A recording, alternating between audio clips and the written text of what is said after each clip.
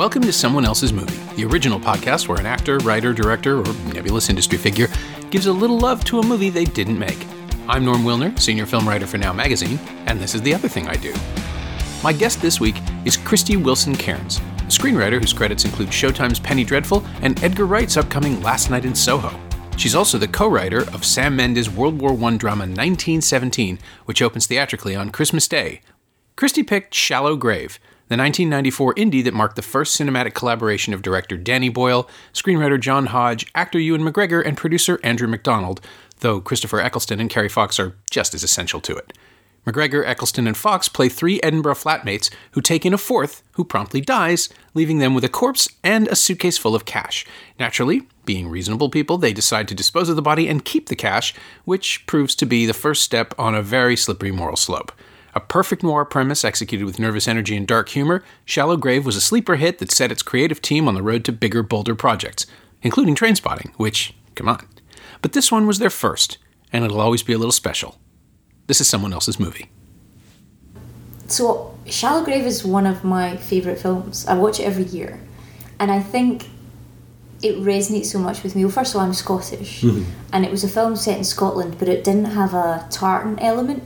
Do you know what I mean? A lot of the times films set in Scotland have to be about being Scottish or whiskey or some battle, whereas this was just an interesting, twisted thriller in which the people happened to be Scottish. Right, yeah. The other thing that really drew me to it was that the female character in it wasn't a good human being. Like, she was a bad person, and that was pretty rare at the time. It was rare to see female superheroes or female villains. It was rare to have any sort of complex female character, and so I remember watching it and being like, oh, this is something different. It's also twisted and funny and dark and messed up, all the things I hope I am. And so yes, that was how I chose it.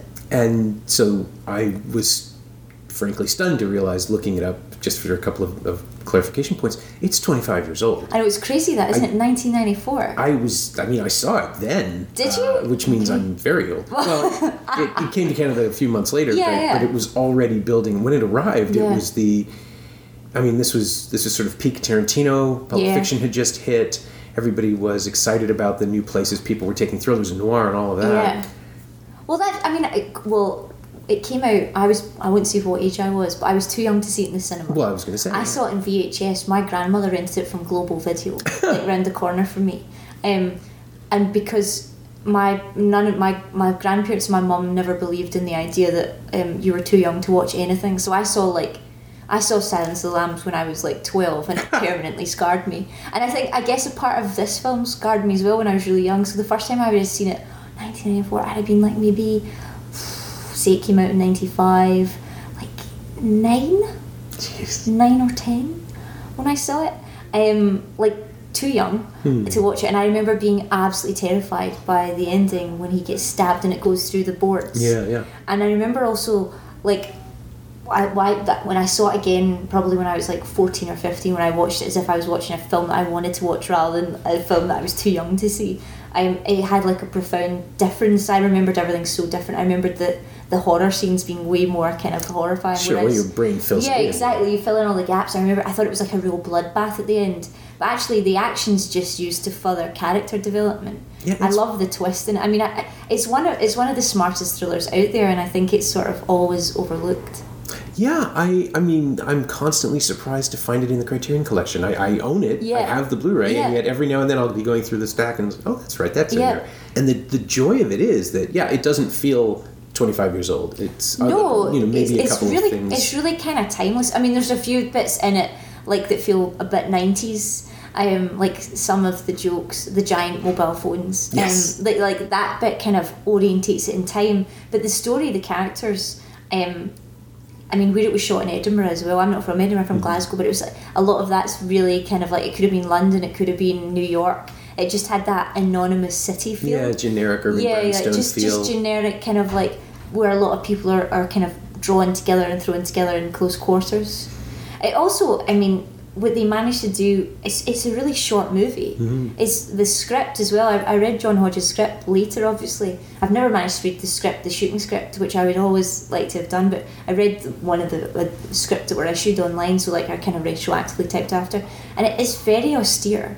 It's really to the point, and it's a bit ruthless, and that I think good writing should be like that, and especially when it comes to screenplays. Like, you should be able to paint a visual picture, but never go like mad with, you know, purple prose. Yeah, the film itself too is a sprint. Yeah, right? Like just that opening 100%. shot that moves through the streets, which at that time was still sort of novel. Although I remember, I think The Professional used almost exactly the same approach for its opening credits. It must have, right around the same time, and then there's Killing Zoe on the other side that also starts. But it was in vogue, and of course Trainspotting would sort of perfect that hurdling activity. It was funny because I remember reading, I think Danny Boyle's like one of the greatest British film directors. Like, he's just incredible. I love the work he's done, I mean, throughout his career. Oh yeah. But I think I read an article in which he talked about how his father would always say, but it's not Shallow Grave. Yeah. And I actually feel the same way. Like, I love Trainspotting. I think it's a great film, but there's something about it. It's just not Shallow Grave. And I would never say that to Danny Boyle. Not in a way that was in any way condemning Trainspotting, but just that I think there's something about that first film that's just really wild and audacious and fun. Yeah, I think it's the purity of the execution, right? Yeah. I mean, he has nothing to prove and everything to prove. Yeah. And Hodge's script is so, it's merciless. Oh, it is merciless. The whole film is the score as well. Like, everything sort of, it doesn't feel like a first-time filmmaker at all. Like, it doesn't feel, do you know what I mean? It doesn't feel like someone's debut or anything like that. It feels so accomplished. It feels like the 10th film someone's made in their career because it's so unbelievably streamlined. And the performances in it are fantastic. I was going to say, and this is the result. Like, I think both the execution of the film and the quality of the performances is the result of him deciding they all needed to be roommates. As the story goes. Yeah, that's it. And I mean, the idea of putting all these people together, it was quite funny. I used to live with two guys, and we are all very good friends still. But we used to feel like we were a bit shallow gravy and everything, like, because we would occasionally kind of devolve into being like, no, I would 100% murder you, right. and then flee to Brazil, which is just what I think is the sort of usual twisted sort of British flatmate etiquette. There's not so much like, I love you so much, I hope our families grow old together. It's more like, oh no, I know how I'll kill you. Help me or I'll murder you. Yeah. It's the film that I think of, weirdly enough, for no particular reason at all, except that I connect it in my brain, is Withnail and I. Yes. Oh my God. They're bonded and bound by misery and location. Yes. Yeah. And here it's simply it's that exact chemistry and coincidence leading to, no, we will be at war. Like, we have this thing which, if we're all responsible and mature, they all eat, the three of them together collectively have the tools, have the sensibility, have the stamina. They could do this. Yes. But they're human. Yeah. And it all goes to hell. And that, to me, that's, you know what, that's the absolute crux of it. You've reached the sort of most important point. The reason that I love that film is that they're three flawed human characters, and the decisions they make, the choices you make, you could see yourself making them. Maybe not so much Christopher Eccleston's, but he goes the extra mile. Yeah, Ewan McGregor. Like, everyone else in it, you can kind of see. You can be like, oh no, there's a version of me in which I do that. And so the humanity, that script, that film drips with humanity. It's so unbelievably kind of like a perfect portrait of what it is to be human. And I think anyone can understand that. If you've ever lived with roommates, you can kind of understand the sort of madness and the small little intimate world that gets kind of wound and wound and wound until someone breaks. Yeah. Well, the pressures are all completely believable too. I mean, short of the one leap of finding the money, which, again, it's set up. It's that noir thing where you are tempted and what the hell? Yeah. It's like it's airtight. No one will know. It feels almost like a kind of Shakespearean drama. You know, it's about greed, which is, anyone can understand. It's so pure and simple. And what they've done is they've spun everything out from that very simple idea. And so the script isn't simple, but the core kind of like human instinct behind it is so easy to understand and access. Yeah, and you mentioned up at the top that Carrie Fox was surprising to you and that she was just as awful as everyone else. Yeah, exactly. But structurally we expect her to have the greater morality also because she's a doctor and therefore is supposed to be concerned with these things. But what I love about, I know a few people that are doctors and they're usually very, very intelligent, and that lends itself to being very rational, which doesn't always lend itself to being very good.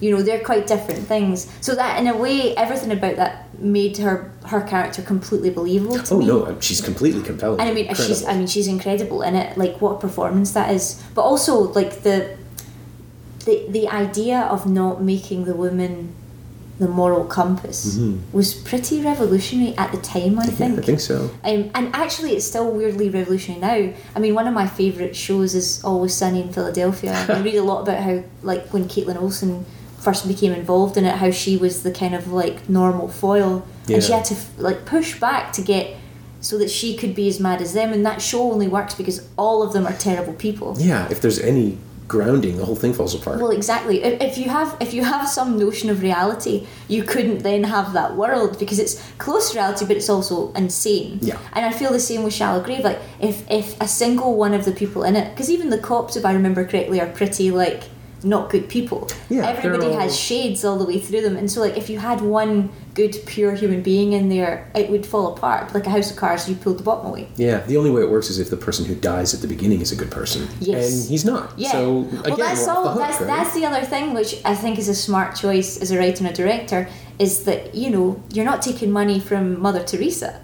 Do you know what I mean? It's drug money. No one's going to really miss it. Well, someone does miss it, but no one, like, it's not as if you're stealing it out the mouths of orphans. Yeah, and it can't be reported, and exactly. Safety is you can sort of, you can convince yourself that it's the right choice. Yeah, and what I like so much, in a simpler version of that movie, the real drama would be the drug dealers coming for their money. But in this version of the real drama is the flatmates, the connection between the three of them, this weird dark triad. And that to me is just infinitely more fascinating. Yeah, no, it is. And again, the casting is dead on. Eccleston, I had seen in some things. I think he'd already made Let Him Have It by that point. I think so. My relationship's always so skewed because that's the first thing I saw many of them in. if you're 9, this is your discovery. Yeah, because I remember Ewan McGregor being in Trainspotting, and then obviously in the Star Wars, and so that was like, I thought, oh, he's got really meteoric rise, but there was probably years between all of that for him. It was just compressed for me. This is the argument that people make about the Harry Potter movies, which is that kids are seeing the entirety of Mike Leigh's cast being magic. Yeah. And then they're going to go seek out these things. I had this whole encounter with David Thewlis where he said that the boys who played the Weasley twins were very young. Were just sort of skipping around and saying, "Oh, sir, we understand you're in..." What was it? Oh, Naked, the Mike Leigh film. And he would just say, "Oh, you're too young for that." And then they watched it anyway and say, "Well, that was very dark." And he just turned to me and said, "Well, wait until they watch me buggering Leonardo DiCaprio on Total Eclipse." It's Could you imagine? This is what happens. But now, you have you have Obi-Wan, you have the Doctor, and Carrie Fox, who somehow never became as big as she should. Did she just go back to Australia? Maybe. I feel like she never really... I mean, maybe there just wasn't that many roles out there that were interesting enough to kind of appeal to her. Yeah, I mean, I knew who she was by that point. Yeah. And it's a perfect role for her. She does have this edge and this hardness that she can turn it on and off, and she does, like twice at least, to just beautiful effect in this film. Oh my god, yeah. I mean, there's like that scene where they're doing the interviews for the flatmates right at the opening. Is that just the idea? It sets up the whole tone of the film so well, in the sense that you think, oh, okay, I kind of know where this is going, and I kind of think I know who these people are, and then very quickly the sand shifts underneath you, and you're like, oh, I'm in something completely different. And she is such a skill in that. In a way, it reminds me a lot of Gillian Anderson, like that kind of hardness that's very, like, she's so beautiful, there's everything, but there's a lot there that draws you in and pushes you back at the same time, like a really, really interesting actress. Yeah, and when that facade cracks, it's so much more. I mean, I don't know that it ever really does in Shallow Grave, because she just gets harder and harder and harder. Yeah, she does. No, but there's that scene in the car. Well, no, actually, I think probably my favourite scene is the big confrontation scene, where it's like Christopher Eccleston has her, and she's just like, look, just kind of like give him what he wants, and we'll all walk out of here, and we'll all be fine. And you feel real jeopardy in that. And I think, see, because she's built such this hard persona all the way through, you think, oh, the gloves have really come off now. And that's the other thing, is like traditionally in a action movie, or in the sort of more modern versions of that, there's like someone who's got a gun, and or someone who's so easily going to overpower them. Do you know what I mean? It's like Dwayne The Rock Johnson versus like some little guy. Whereas in that film, it felt more like reality. It felt more like, okay, the two of them could maybe take Christopher Eccleston in a fight, but can they really? Yeah. And are they willing to? Are they willing Are they to? Like, capable how of it? Because they're still people. Yeah. Not... How far can they push themselves to do it? And I love the scene where she, when she takes the suitcase and she gets in the car, and then when you realise it's all the newspaper, and her crying and laughing, and she's got no choice but to go and get on the plane. Yeah, I want someday. I want to ask Bryan Cranston if he pulled on that for the big moment at the end of that season in Breaking Bad. Yeah. So that was the first thing I thought of. It's like, well, of course they've seen it. They must have seen it. Well, they must have seen it. Like, I'm sure Vince Gilligan has seen it. Yeah, I'm sure. Well, I don't think enough people have seen Shallow Grave. I mean, I know lots of people have, but I feel like it's not kind of like it doesn't remain in the popular culture in the same way. I don't know why. Probably distribution, right? I think it comes down to something. It was gone for a while before Criterion picked it out. I think it was because, was it one of the Polygram films or Gramercy? There were a bunch of little boutique labels, at least in North America, that just they sold their catalogs and went away, and half a dozen truly great. Miami Blues was gone for a while. Yeah. What was the other one that I've always been fighting for? There's still a Tim Roth movie with Tupac called Gridlock. Yeah. Nope. I've not seen it. See? 1998. It was definitely Gramercy or Polygram. And I remember because Tim it was... Roth and Tupac. Yeah. Holy crap. As hustlers in, I want to say Atlanta, but it might be New York. Yeah. And it's tremendous. It's great. It was directed by, oh God, I can't remember now. It was directed by an actor. I will add this at the end because I'm freezing up and we only have so much time. But yeah, nobody knows about it. And it's this marvel of tiny, authentic... Vondie Curtis Hall directed it. Okay. There we go. Vondie, if you're listening, please get that out again. But that's a film it's 20 years old now, and it's ripe for rediscovery. And I can't believe that the fact that Tupac Shakur probably gave his best performance in this film, just hasn't brought it back, but I think it's simply a rights issue. Wow. And Shallow Grave, like anything from 1991 to 1997, 8 could have been lost forever, and we're just so lucky that these things got pulled back out. Yeah, that's it. And I think as well, like, with the, it took ages, I think, for it to come out onto DVD. Because I remember DVD wasn't around yet. Yeah, well, I remember I saw it in VHS the first time. I had the Laserdisc. Fancy. Much fancier. Widescreen. Much fancier than us. And I think I saw it in like 4x3. I know. There wasn't much technical advance in my home in Glasgow at that time. But no, I remember watching it in that, and then I think I was in HMV when it was closing down, and I saw a DVD of it, and I was like, oh yes, finally something to own. But like Netflix should pick it up. Netflix should put it on, because it's such a, now more and more people are living with their flatmates getting older and older and older, because it's nearly impossible to buy a home. And I just think the idea is like so timeless, that like what you would do for money. And I was trying to remember the amount of money that it is, because it's like not that much. No, it's a couple £100,000, isn't it? It's like maybe 300,000. It's a weird number. Which is like it's not enough to go and retire. Like, do you know what I mean? It's not enough to disappear out of your life for, especially if you're a doctor. Yeah. Nowadays, you'd be like, no, that's pay off your student loan. Yeah. But then what are you going to do? Like, as you find yourself in Brazil, no student loan, great. But like, what are you going to do after that? Like, so it is. There are parts of it that make it incredibly dated, but there are parts of it that are just so kind of open-ended that could just be anywhere. That's how you do it now. I think that, I think there's actually potential, because Boyle made Trainspotting 2, right, which is this amazing confrontation with the fact that we get old and we aren't the people who we used to be. Yeah.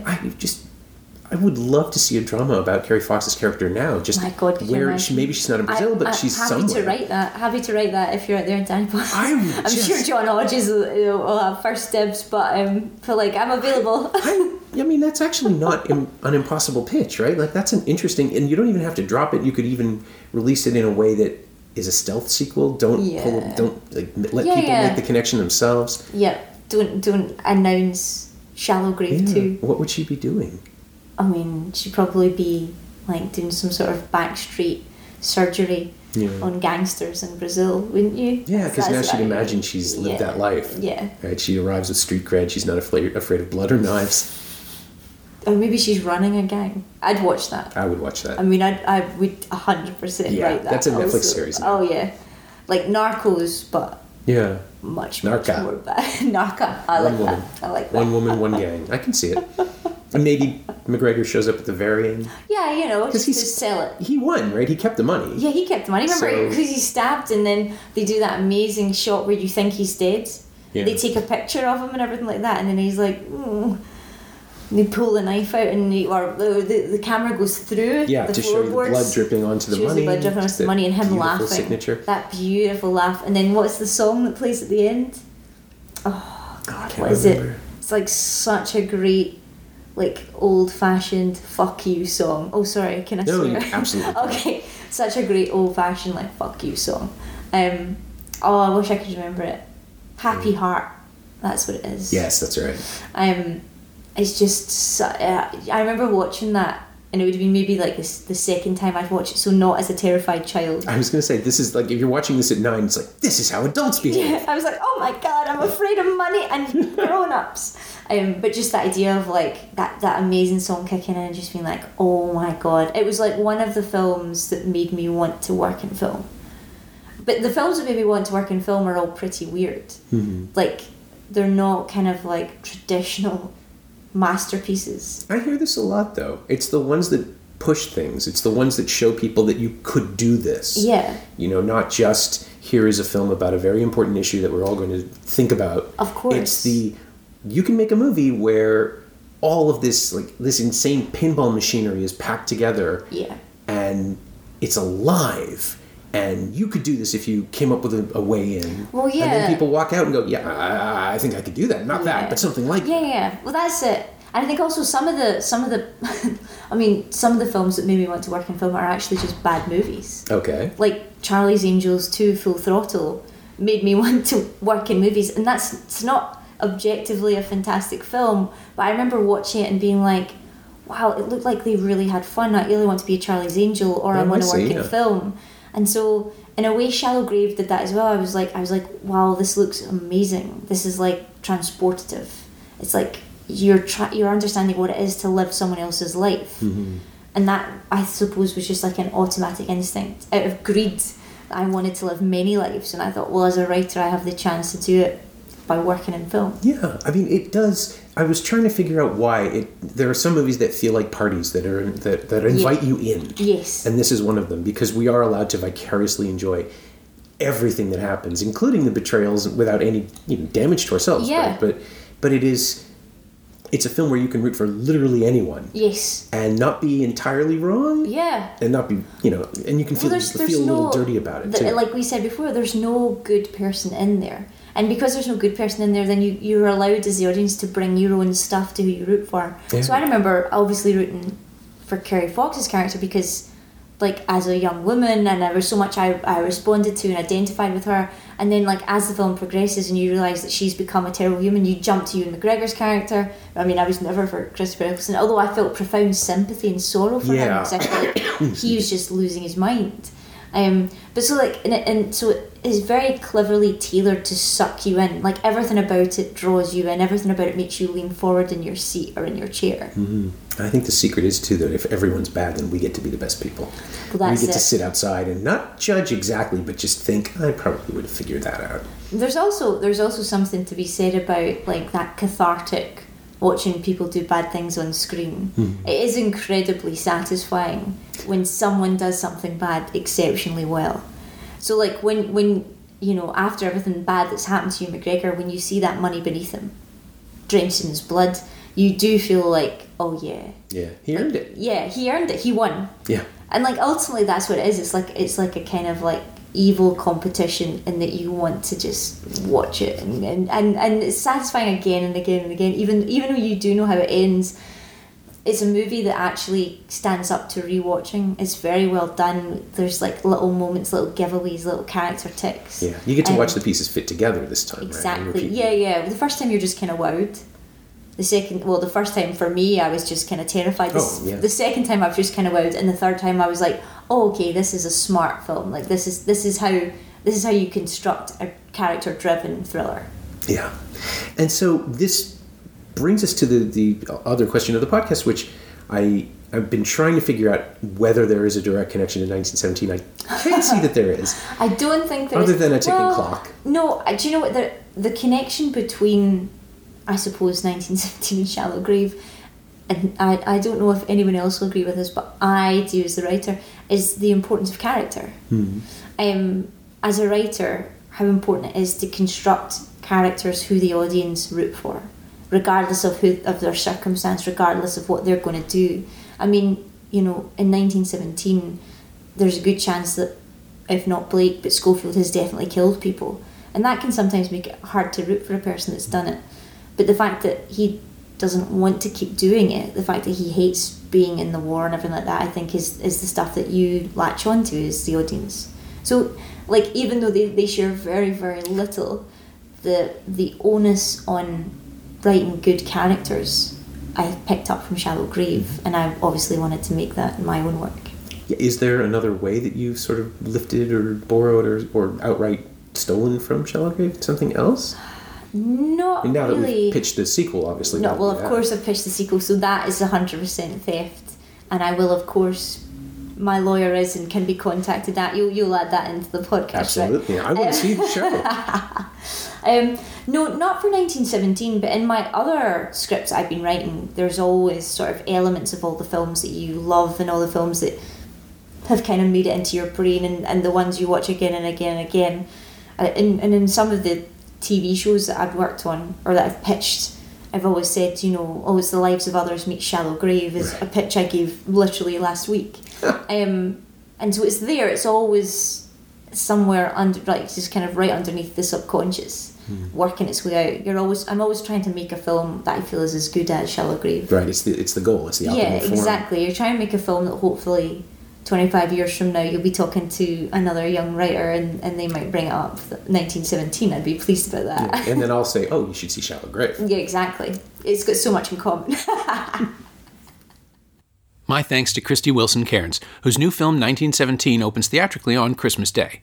You can also imagine how hard it was for me not to ask anything about Edgar Wright's Last Night in Soho, coming in 2020. Thanks also to Rebecca Schultz. She knows what she did. You can find Krysty on Twitter at WeWriteAtDawn, all one word and an amazing handle, and you can find Shallow Grave on Blu-ray and DVD in the Criterion Collection in a fine special edition that includes a fun retrospective interview with the cast.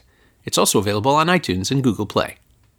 As always, you can find me on Twitter at Norm Wilner and elsewhere on the internet at nowtoronto.com. You can also find this podcast on Twitter at Semcast, SEMcast, and on the web at someoneelsesmovie.com.